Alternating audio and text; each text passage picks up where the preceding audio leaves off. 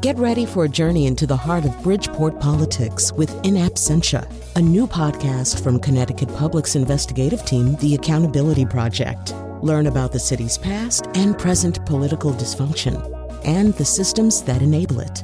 Tune in wherever you get your podcasts. Funding provided by Gregory Melville and Susan Fox and Kathleen Bromage.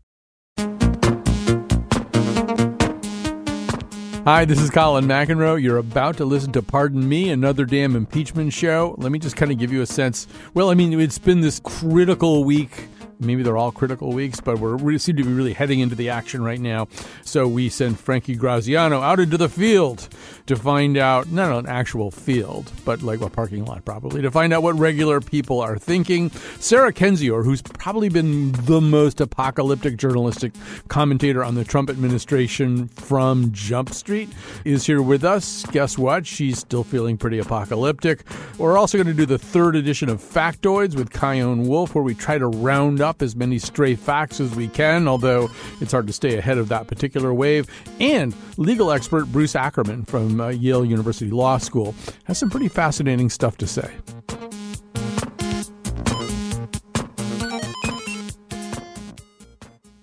Hi, this is Colin McEnroe. This is Pardon Me, Another Damn Impeachment Show. It's on Connecticut Public Radio. It's available on podcast. I don't know how you're listening to it right now, but you have more than one option.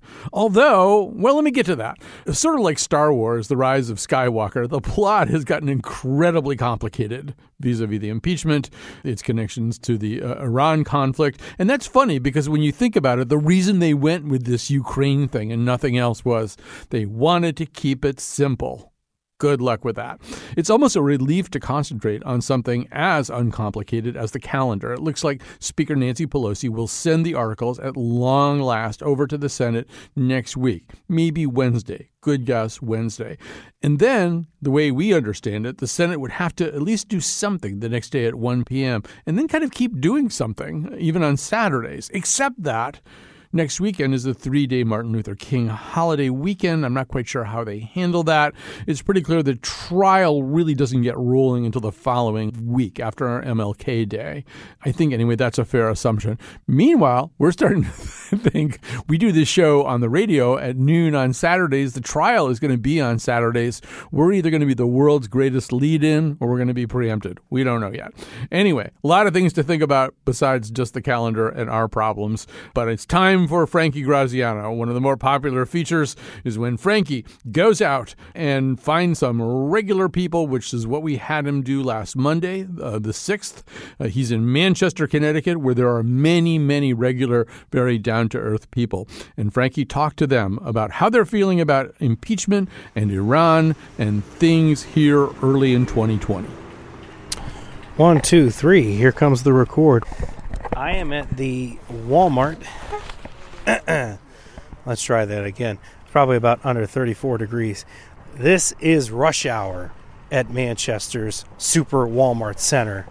So I imagine there will be a lot of people to at least ask for an interview. We are asking 3 basic questions today. 1, are people losing interest in the impeachment process? 2, when's the Senate trial going to begin, if it'll ever begin? And finally, do they think that there's a connection between the impeachment and the conflict with Iran? All right. Excuse me, ma'am. I was hoping you could help me out and answer 3 basic questions. I'd rather not comment. Thank you. All right. You have a great day. Excuse me, sir. I'm a reporter with Connecticut Public Radio, and today we're asking people 3 basic questions regarding impeachment, and I was hoping you could help me out and speak with me. I really don't have nothing to say about that, but that's what the people want. That's what the people want. Yeah, I care, but... That's my first question. Are you losing interest in the whole thing because of how long it's taken? Yes, exactly. All they're doing is prolonging it. That's what they're really doing. They're just prolonging it. I'm kind of done with it. I wish they would just keep moving, but I'm sure there's a reason for whatever they're doing. The Democratic Party, but there's enough evidence. As far as the president is, he's got something up his sleeve all the time. You know, he's messing with another government, and he's trying to manipulate it for his benefit, and he's caught. I'm still interested in it, just to see what actions they would take to further the progress of him being impeached. I'm not really for impeachment, but if it processes through, then it processes through. I really haven't been keeping up with that. Why is that? Are you not interested? I'm not interested, period, in Donald Trump. At the beginning of it, I didn't think it was going to go this far. I thought maybe he'd probably be like, okay, I'll step down, but it didn't happen, so. And I think everybody really, they take him as a joke. But you took him as a joke and he got elected. So that tells you right there, you can't take him as a joke. We're paying attention to it. We like Trump. Still love Trump. All right, they're saying go Trump. We appreciate their sentiment and the fact that they're actually speaking to us. There's more things going on in the world, and money still influences the political game. And so it just set up precedent for whoever comes in next. If he doesn't get reelected, it would just be like, oh, this person is a savior. But it's because we've had such a, can you say? Sure. If you want to say it. You've had such a experience, then it's like the next person is going to be the savior of all things. You think that the Senate trial will begin anytime soon? No. Maybe within the next couple of weeks. I don't know. Not too sure, not too familiar with it, but something has to happen. I don't think it's going to happen no time soon. I mean, I think it's going to be some kind of drama thing coming on and on to throw it off. I mean, just like this bombing. It'll be something down the road next week, something that's going to happen. I think they're just making him sweat. I think they're just making him go crazy because they can't stand it. They're playing his game. Probably by next month, I would think. Yeah, because this could take probably a couple of months, I'd think. Because I know that the Senate's not going to vote to convict him based on what the current allegations are. So it's basically just a political move that I don't think will have the intended effect that they want it to have. They're more concerned with what's going on now. It might be war. So that's distracting them from, the impeachment. I get my gloves on because it's cold out here. I swear the temperature dropped dramatically. I came here around sunset. Excuse me, sir. I'm a reporter from Connecticut Public Radio. I'm bothering people here today to see if they'll answer some basic questions about impeachment. Oh, Lord. What about recently we saw what happened with the Iranian general, and a lot of people are going back and forth saying that perhaps this is to stall the impeachment. What are your thoughts? I mean, that's one of the tactics they probably try to use. So I believe so. Yes. I can't say there's no doubt in my mind that could be. For him to go out and do this, man, it would be low for him to do something like that just to stay in office. That's not a leader of our country. I think it's something that Trump knows more than the American people. And for us, we're just here watching it. But he knows more about what's going on. I don't find the timing of it coincidental. I try not to second-guess the commander-in-chief, even though I'm not really a Trump supporter per se. But when it comes to issues such as military actions that he feels, or his cabinet feels, are going to save the lives of American troops and our allies over there, then I'm generally okay with that. I mean, short of some evidence coming out, that it was the wrong thing to do. Well, this is what I think. Sometimes it's like flash and bang. You bring something in to distract someone because there's other things going on. So I think everything is a political move. There's always timing of something. And it's like, okay, so what are you being distracted against? What are they trying to take you away from? Seems like nobody knows what they're doing. So it's crazy, man. It's just crazy to live in this country like this right now. And so many scandals and stuff going on with people in the White House. It's crazy, We got a hearty crazy out of you in this cold, so that makes me feel good about my interviewing skills here tonight. And would you mind sharing one item that you got from Walmart today? Oh, geez, when I got cat litter. Good old cat litter. All right, are the cats paying attention to the impeachment? No, they're not at all. They could care less. Okay, that was Connecticut Public Radio's Frankie Graziano. Of course it was. Talking to Tim and Erica and Lisa Phillips and Dakota Dan McGuigan. I think that is trademarked also. All from Manchester. Kevin Amos from Hartford. Corey Delk, Melody John, and a few other people. Who knows who they were. Anyway, up next is Sarah Kendzior. Let me just say this. There's a group of people, a group of commentators who really almost from the get-go have regarded Trump's ascendancy as an attempt to create a kind of autocracy that never existed in America before. They see him as a tyrant or a tyrant in training or a wannabe tyrant, and they tend to interpret everything that he does based on that. And sometimes it's hard to argue back against that. Anyway, that's who Sarah is, and it's one of the viewpoints. It's an important one to have. That's why we have her on. She's also one of the most excitable commentators, and this manifests itself in this interview by the way she keeps accidentally pressing the buttons on her phone. So if you're triggered by beeping, I don't know, you do whatever you do when beeping is coming.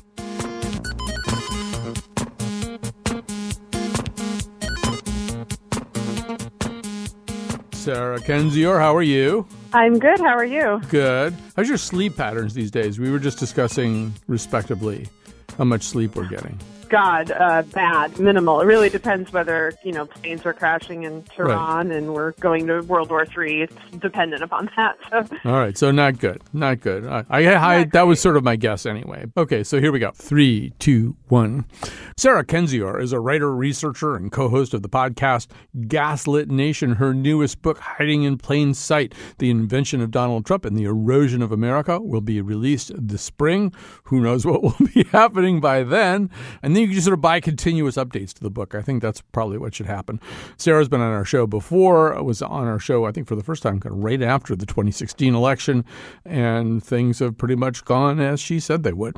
So I don't know where you want to begin. Obviously, we initially framed this show as a running weekly show on impeachment, and it's hard to do a show about impeachment now without including Iran.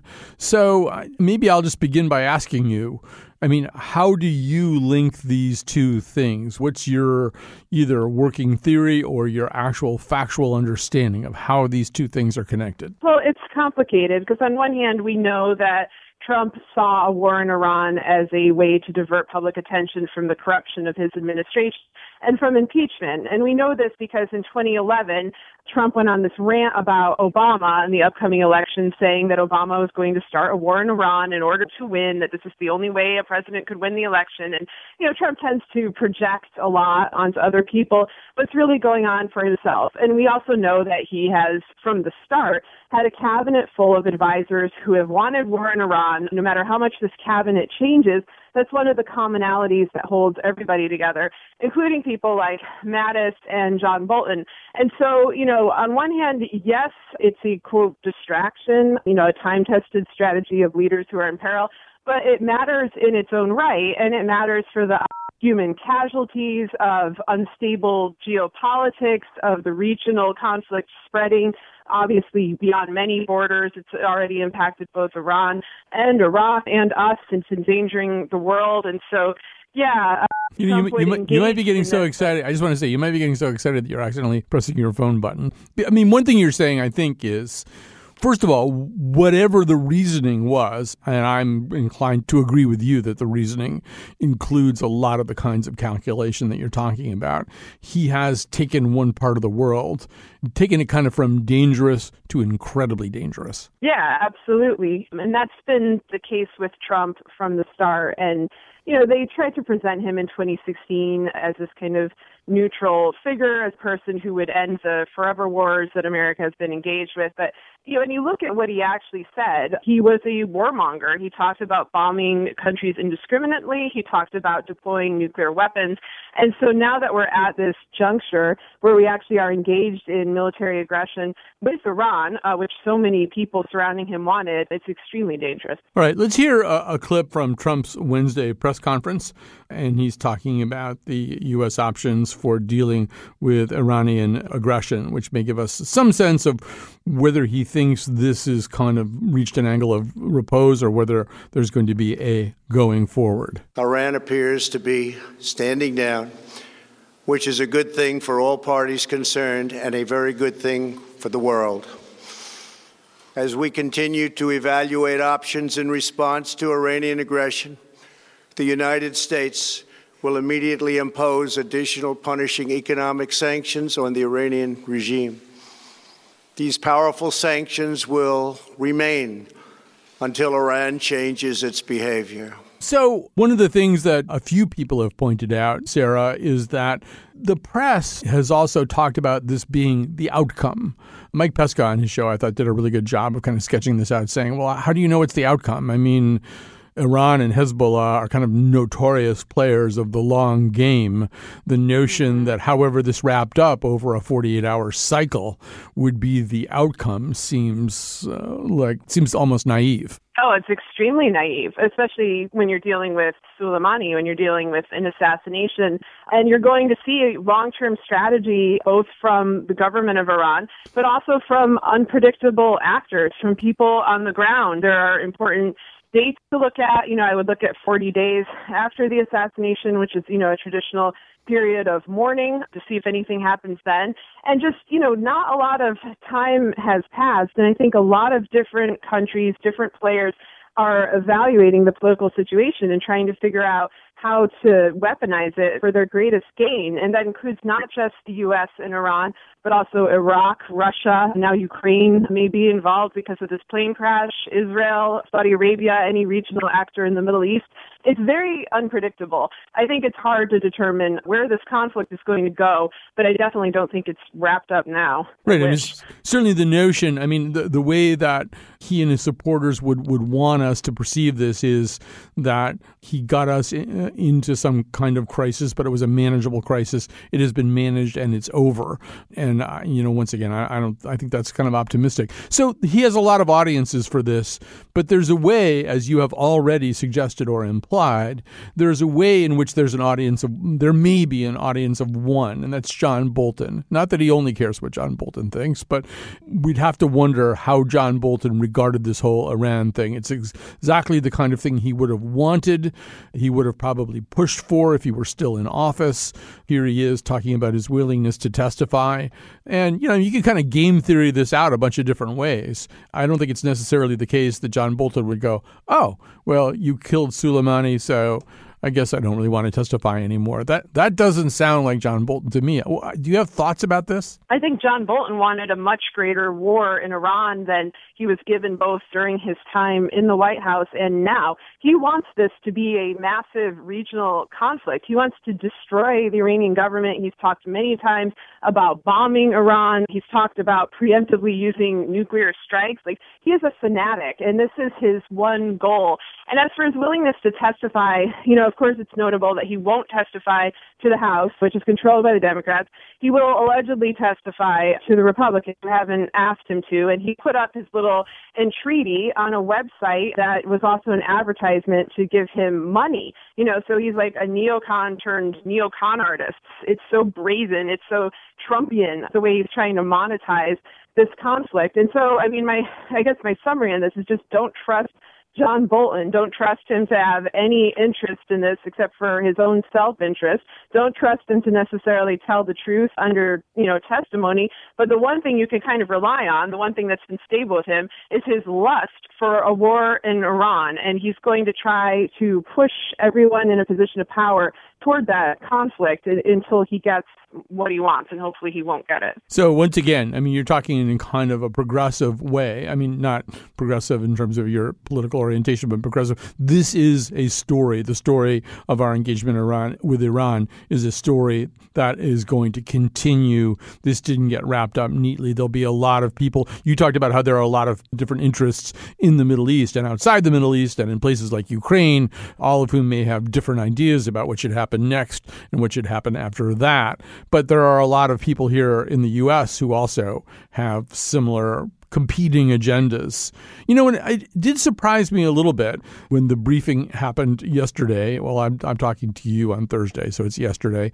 And two Republican senators, especially Mike Lee, came out and was outraged by the just childishness and lack of completion in this briefing. It seemed like a pretty significant break with the party line on all this. What did you make of that? Yeah, it was Mike Lee and Rand Paul. And first of all, any person in Congress should be protesting this reckless military engagement with Iran and the assassination of Soleimani and the lack of strategy. So just generally speaking, it's good to do this, but I do question whether their motivation was rooted in patriotism due to their own connections to the Kremlin. Both Lee and Rand Paul are people who had visited the Kremlin recently and had spent a lot of time in their Congress pushing hard against sanctions on Russia for their interference in the 2016 election and for their invasion of Ukraine. They are, Kremlin lackeys, and I wonder if their words were somewhat motivated by the Kremlin's position because Russia is an ally of Iran, and they may not want this kind of unpredictable conflict. And I think Trump's demeanor at his own press conference, where, he sounded like human Ambien, he sounded like he was in a hostage video, may also come from this. The backing down may be linked to everybody's connection with Kremlin and Kremlin-affiliated actors who are wary of this conflict. So, Sarah Kendzior, I want to talk a little bit about how the press covers this. There's this sort of repeated trope that has popped up from time to time over the past 3 years. This was the day that Trump really became president of the United States, right? We've heard that a whole bunch of times. That is a trope. That is a wire that gets kicked over and over again. And one of the times it gets kicked, I think it got kicked over a missile launch that was declared in Mar-a-Lago very early in the presidency. That was the day that Trump finally became president. And there's a way in which the press does see things like this, no matter what they may think overarchingly about Trump, as proof of something about him, proof that he is strong or proof that he is president. What's your take? I think it's disgusting and it's dangerous because human lives are at stake. I wish that the press would show more responsibility because we've already seen Trump engage in all sorts of horrible, reckless military action, dropping an MOAB in Afghanistan, basically being in favor of the genocide of the Kurds, the assassination of Soleimani. Every time the press cheers him on, he becomes emboldened, he becomes more aggressive and more reckless in his violence. And what people need to remember is that Trump has been seeking to use nuclear weapons for 30 years. This is a 30-year obsession. His first interview about this was in 1984 with the Washington Post. And he said repeatedly, if we have these weapons, why can't we use them? And if Trump feels cornered, if he feels beaten down by the impeachment process, for example, he may not be in a rational state of mind. He may be in a state of mind what he can do as president. And as president, he has the unilateral ability to use nuclear weapons. No one can stop him. The Pentagon can't stop him. He's the sole person who can do this. So the press should be very cautious. They should be very measured. They should realize that Trump takes his cues often from them, especially Fox News. That's his real team of advisors to some extent. And if he feels like this is going to give him popularity and power, he'll do it. And the results will be disastrous for humanity. So I hope people take that into account when they continue their coverage. One of the things that I've done while we've been working on this show is look at all the ways in which other countries either remove or discipline their chiefs of state. And first of all, it happens more than you might think in other countries. And it's done all kinds of different ways. Sometimes their highest court is involved rather than a legislative body. In at least one case that I learned of, it can be done by, I think it's Romania, can do it by a public referendum. But you alluded to this a couple of seconds ago. It seems as though we're heading into a trial that disproves the notion that we have a way of removing our chief executive rather than proving it. In other words, if there's a trial with no evidence, a trial with a predetermined outcome, a trial in which witnesses cannot be called, it almost invalidates the notion that we have a constitutional remedy. Yeah, we don't have one anymore because the founders didn't account for the fact that it's possible for a party, of senators supporting a tyrannical president blindly will continue to do so throughout this process. I think that all of this is unprecedented. I think nobody really thought that it would go this far. Everyone anticipates the rise of a dictator. That's why is in place. They didn't anticipate an entire party basically using those mechanisms for their own aims. I think if it goes to the Senate, the goal is to have a show trial. And Mitch McConnell and Lindsey Graham have been forthright about this. So has Bill Barr and other people in the Trump administration. They want to take the investigators and the witnesses and make them the targets. They want to persecute and prosecute them. And so, our traditional remedy for removing, a tyrannical actor is gone. on. And of course, with Trump, you can't rely on shame. You can't rely on things like, what will your legacy be, or any of those traditional questions you would ask a prior president. He only cares about money and immunity from prosecution. And being the president is a way for him to keep that immunity from prosecution. So he's going to do absolutely everything possible. And that's why I'm also worried about 2020, that if he does lose, that he won't concede, that he'll simply, he'll deem it rigged and he'll stay there, and then we'll be, in an even more serious crisis than we're in right now. Yeah, I just want to go back to what you said before, because I think it's an interesting question. And I mean, the term show trial, can have a couple of different meanings, I guess, although I never thought of it before. But I think that Trump, in envisioning a show trial, envisioned at the beginning a trial in which witnesses would be called, in which cases would be put on, and then he would prevail. Whereas it seems to me whatever is being contemplated here, and we're going to find out, I guess, probably in a couple of weeks, maybe it'll get going, or a week and change, probably it'll get going. It doesn't seem like a show trial. It seems like a little bit of process followed by a verdict. I mean, I don't think the demonstration of exoneration that Donald Trump was envisioning can happen in such a compressed way. I don't think exoneration is the sole thing that he and his cohort are after. They want exoneration, and they also want revenge, which is going to include people like Marie Yovanovitch, and all the others, Fiona Hill, who testified during the impeachment hearings. They also have sent out a list of people that they want to testify. I think Hunter Biden was on it. That's the kind of show trial that they want. They need to have new enemies for the American people to distract the American people from Trump. And in Trump's mind, with his experience, he wants a reality TV show trial. Like, that's the kind of framing that he can relate to. He's casting people. He casts his administration, and he wants to cast his impeachment. And he actually is skillful at this. He's good at propaganda. He's good at PR. The question is, will the Senate go along with this endeavor?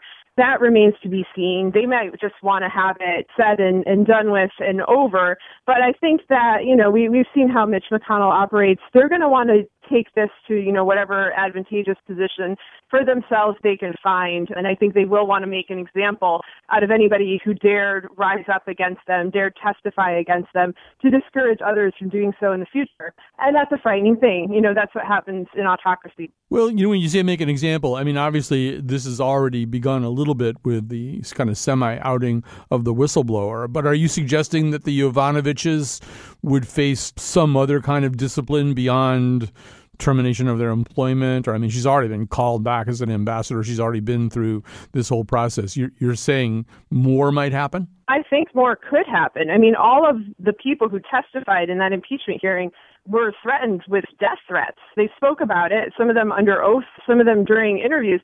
The threats for them were very serious. They had to have private security. And that's been an ongoing theme of this administration that really isn't talked about enough. We saw this in the trials of people like Manafort and Stone. The judges were threatened. The jury was threatened. Trump is linked to organized crime, and this is how organized crime operates. And so I hope that nobody's life is threatened. I hope that nobody is jailed for testifying against the president. I hope those things don't come to pass, but I think we'd be foolish to rule out anything. There aren't limits with this administration. They're not even putting up the pretense of being democratic actors. They're overtly autocratic at this point, and they're also flailing around trying to preserve their power for 2020, and I think they're going to become more abrasive and more abusive as time goes on. So I wouldn't, put anything off the table. And this has been an argument that you've been making pretty much since day one, that this is not an administration that will be ruled by law or will have ample consideration of law before it does something, that in your mind, Trump is an actor who will basically accumulate as much power as he can, defy as many limitations of his power as he can, and explore the outer limits of his power in a way that transcends any kind of of normal democracy. To your point, we know that the Ukraine call happens the day after the Mueller report. So, there's sort of a sense in which you give him that kind of space and he immediately uses it in a different way. I guess what I'm hearing as you talk now, Sarah Kendzior, is a similar idea, which is that if we get through this whole process, and if, as it seems, 90% likely, he is not removed from office, he has the stain of impeachment, but not the removal from office, that creates, in his mind, more space to do even more things?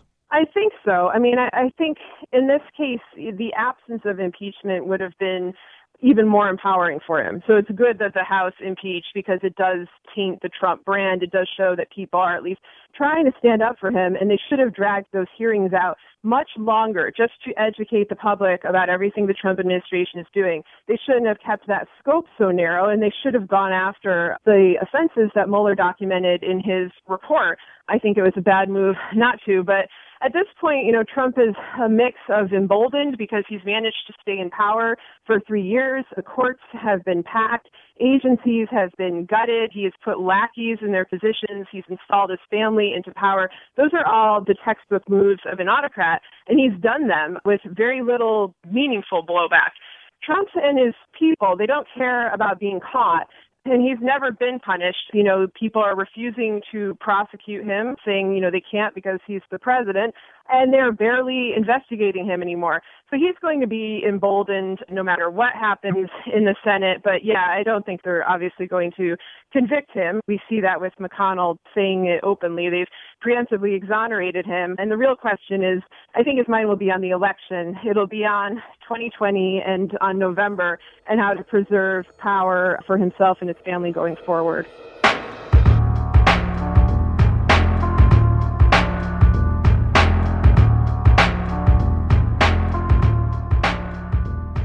That was Sarah Kendzior, a writer, researcher, and co-host of the podcast Gaslit Nation. And maybe that was also somebody from the NSA bugging her phone and making those beeping noises, but I tend to think it was Sarah getting excited. After this break, the third edition of Factoids with Chion Wolf and law professor Bruce Ackerman.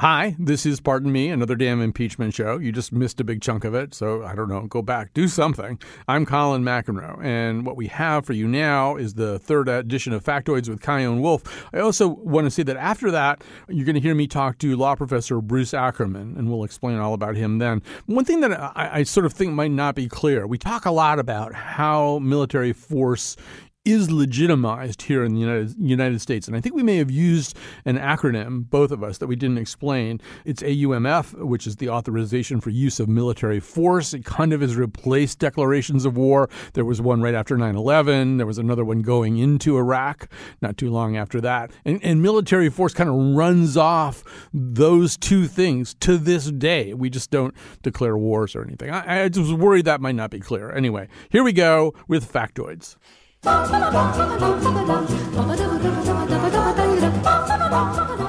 Senate Majority Leader Mitch McConnell seems to have his entire conference behind the Clinton rules for impeachment, which required 51 votes to subpoena someone for testimony.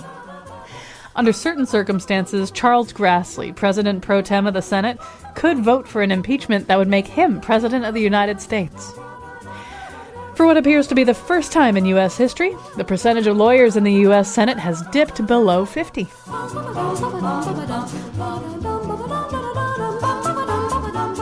Croatia, Lithuania, and South Korea conduct impeachment trials in their highest courts. Romania puts presidential removals to a national referendum. In Italy, 16 people from outside the country's parliament are chosen to join 15 high court judges in deciding impeachments. In 2012, Romania failed to remove its president because not enough people, only 46% of eligible voters, participated in the referendum.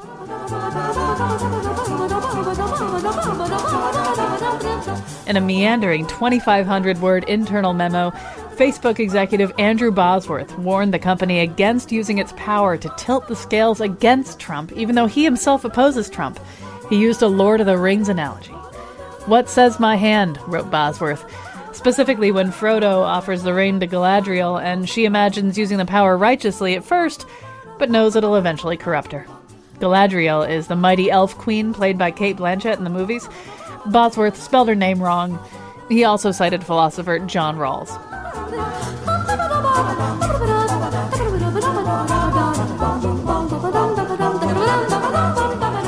The Democratic National Committee announced this week it'll postpone its January 14th debate if there's a Senate impeachment trial that day. 5 candidates have qualified for the debate. 3 of them are senators. Newsweek reported this week that some evangelicals see the unexpected election of Trump in 2016 as proof that God has a plan to use him to usher in the end times and the return of Jesus to the earth. This has been Factoids. I'm Kyone Wolf.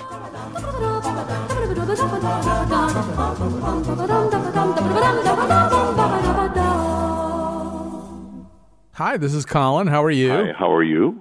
Good. Fine. So how much sleep are you getting these days? Well, not too much, but that's not, somehow or other, I managed to do a lot. Yeah, there you go. A little. I feel the same way. Okay, so here we go. 3, 2, 1.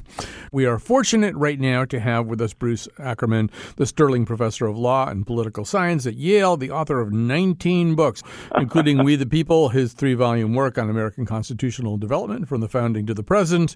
And he recently wrote a piece for American Prospect on why President Trump should be impeached for the killing of Iranian Major General Qasem Soleimani. Maybe let's begin right where your piece begins, Bruce Ackerman, with then non-official Donald Trump talking about then President Obama. Here's the clip. Our president will start a war with Iran because he has absolutely no ability to negotiate. He's weak and he's ineffective. So the only way he figures that he's going to get reelected, and as sure as you're sitting there, is to start a war with Iran. So you write that this is one of many instances of President Trump kind of projecting his own ideas onto another actor. Yes, I'm afraid so. But I'm not so interested in psychoanalyzing Donald Trump. I'm interested in the Constitution. And we have to understand here that this moment is going to have a profound impact not only on this president, but on future presidents. Some of our presidents are going to be good. Some of them are not going to be not so good. But one thing we have to establish in one way or another is that the President of the United States cannot unilaterally make war. This was a foundational principle of the founding of this republic. After all, King George III, that's just what he did. He didn't get the consent of the Parliament. He made war against the colonies. The colonies would have been happy to have had some kind of reasonable solution. He refused. And while the founders in Philadelphia disagreed about a host of things, the one thing that they really, no disagreement whatsoever, was that the president of this new republic is not going to be the king of the country. So in 1973, just as Nixon was resigning, Jacob Javits, who was a leading Republican at that time, said, look, this stuff about declaring war and all that's too vague. We have to have clear rules. And that's what the War Powers Act of 1973 established. And the first clear rule in Section 2 of the Act says that before the President of the United States goes into a situation in which there is an imminent danger of hostilities, he has to consult with Congress, and in particular, the Speaker of the House and the President pro tem of the Senate. Now, President Trump refused to do that. He consulted with his executive advisors, so we know it was possible because he engaged in a good deal of consultation. We don't know how many days or weeks this went on. This is a violation of the Constitution. Let me play kind of devil's advocate about this and say, all right, so from a certain point of view, yeah, as you've just traced us through, those 55 guys meeting in secret, they were pretty clear about who they wanted to be in charge of declaring war. Congress, unambiguous, no question about it. But then as we go through history up to the War Powers Declaration, you know what? We can get in war all kinds of ways. At this point, we've got a $738 billion military budget. We can give you a war anytime you want. And for the most part, I would argue before and after the War Powers Act in 73, how long did they use the post 9/11, the AUMF or whatever that was, as justification? Well, that's the reason we're doing it. 16 years ago, we passed this thing that said you could do stuff because of 9/11. I mean, It's a rule that nobody obeys very well. So is it a rule? Well, first of all, I want to make it clear that Ronald Reagan recognized the War Powers Act. What the War Powers Act says is, unless there are some special provisions which I'll talk about later, you have 60 days to get the consent of Congress. Ronald Reagan, at the end of 37 days, he invaded Lebanon. He couldn't get the consent of Congress. He pulled the troops out. So it is not true that this act was sort of disregarded from the beginning. You're absolutely right. It is basically 9/11 that was the crucial turning point. Now, whatever you think, you see, I'm talking law here. Mm-hmm. I'm not talking about the wisdom of policy.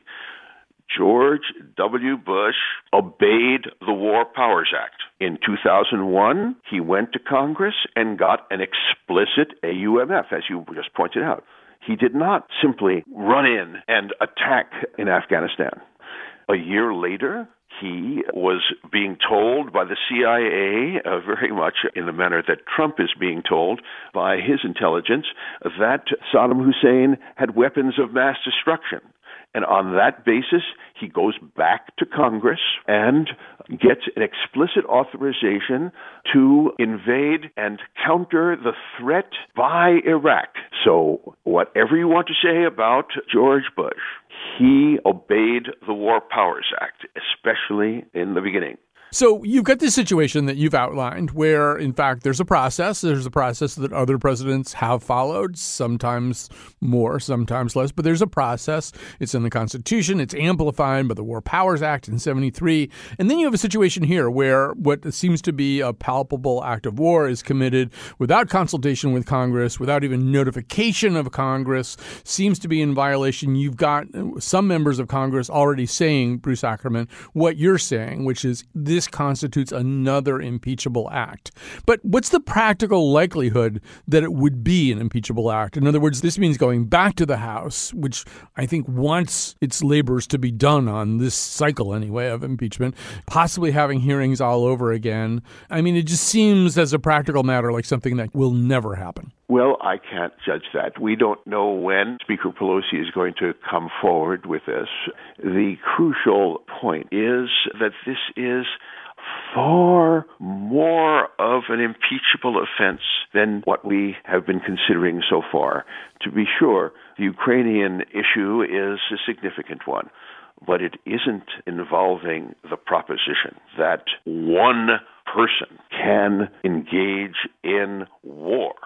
That is a constitutional proposition, if accepted, will have consequences for decades.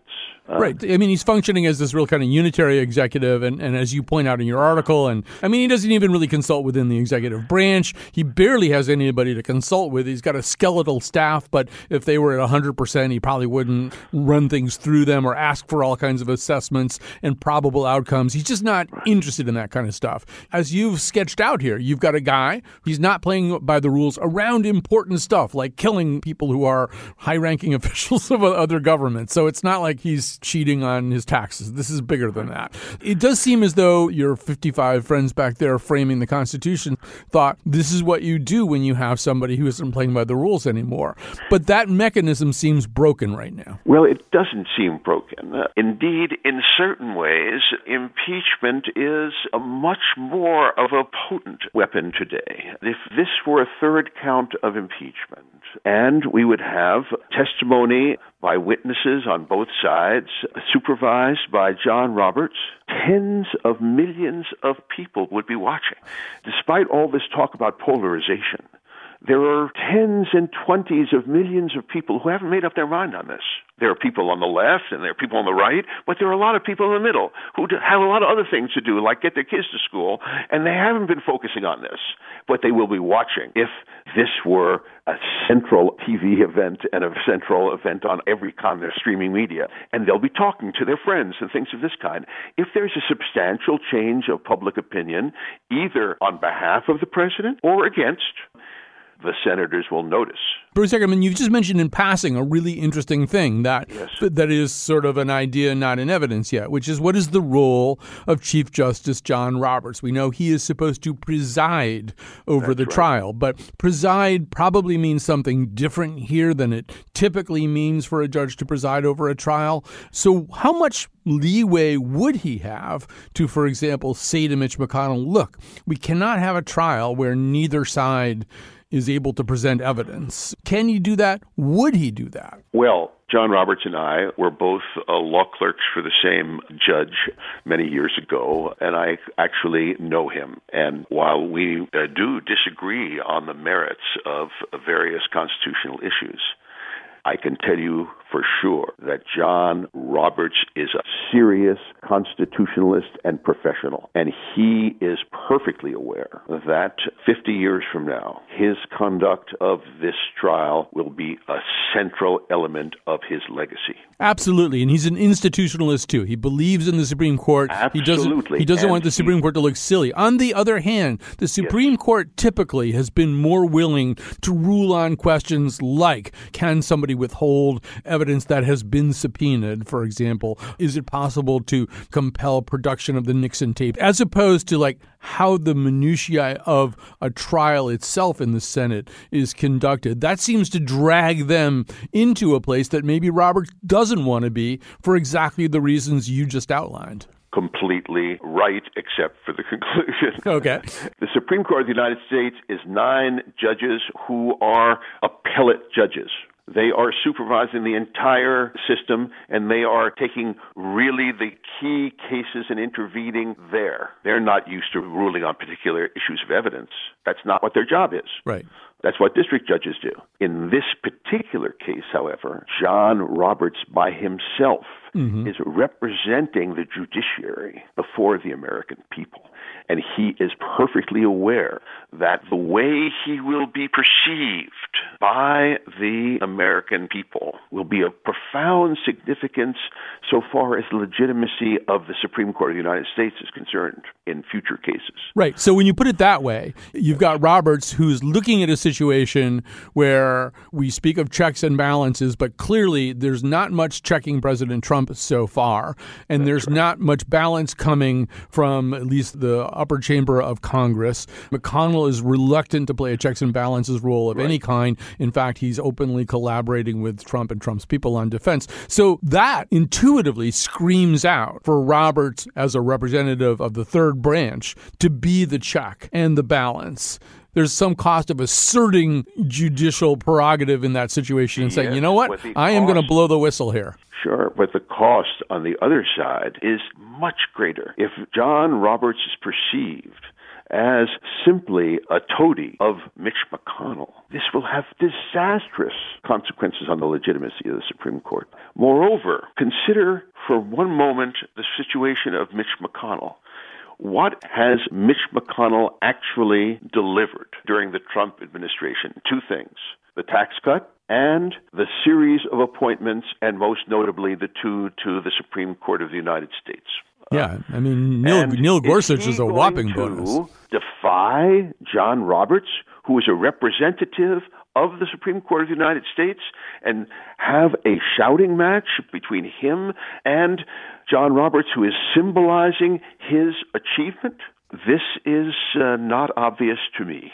I think that everyone, but in particular John Roberts, will be aware that this is not a standard situation. This is rather a situation in which the 2 branches, and this is what the founders thought, we have the presidency on the one hand and the Congress on the other, and then we need a neutral third party. Otherwise, why does the Constitution specify that only in the case of an impeachment of the president does the Chief Justice suddenly become the presiding officer. Not in other cases.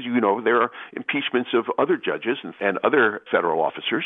The Chief Justice is not involved. And when the Chief Justice was impeached in the case of Samuel Chase, Aaron Burr, who was under indictment for murder, presided over the trial. I always love that one. That's an example. That's a worse situation than we're in, maybe, anyway. So Bruce Ackerman, I just want to say, from your lips to God's or John Roberts' ears, as the case may be, I think a lot of us are hoping that somebody is going to come in and throw a penalty flag here and say, this is not a real trial. I guess, and it's nobody knows really right now. You maybe know better having clerked with him or clerked for the same judge, but is he really the kind of guy? We know he'll do a lot of things to protect the institution of the Supreme Court. I want to tell you that I've devoted my life to understanding and studying the constitutional development of the United States over the last 200 plus years. And what we're witnessing is a tragedy in the Greek sense.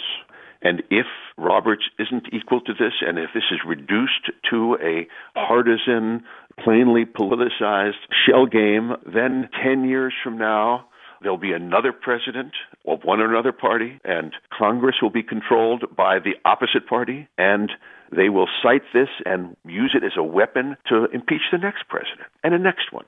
And this kind of cycle of weaponization of impeachment, which is one of my great fears in all this, will lead to the widespread alienation of the American people. What are these clowns doing? Aren't there better things to do than kick each other out?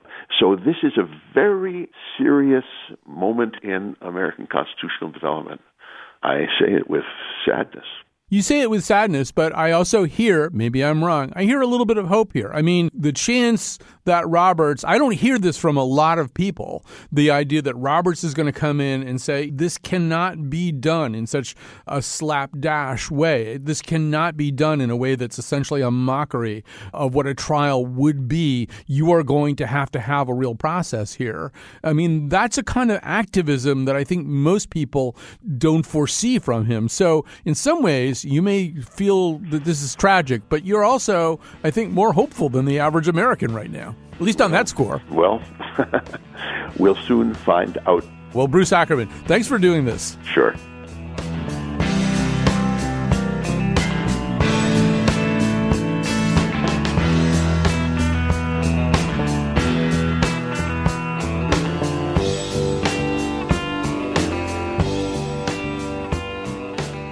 And that's it.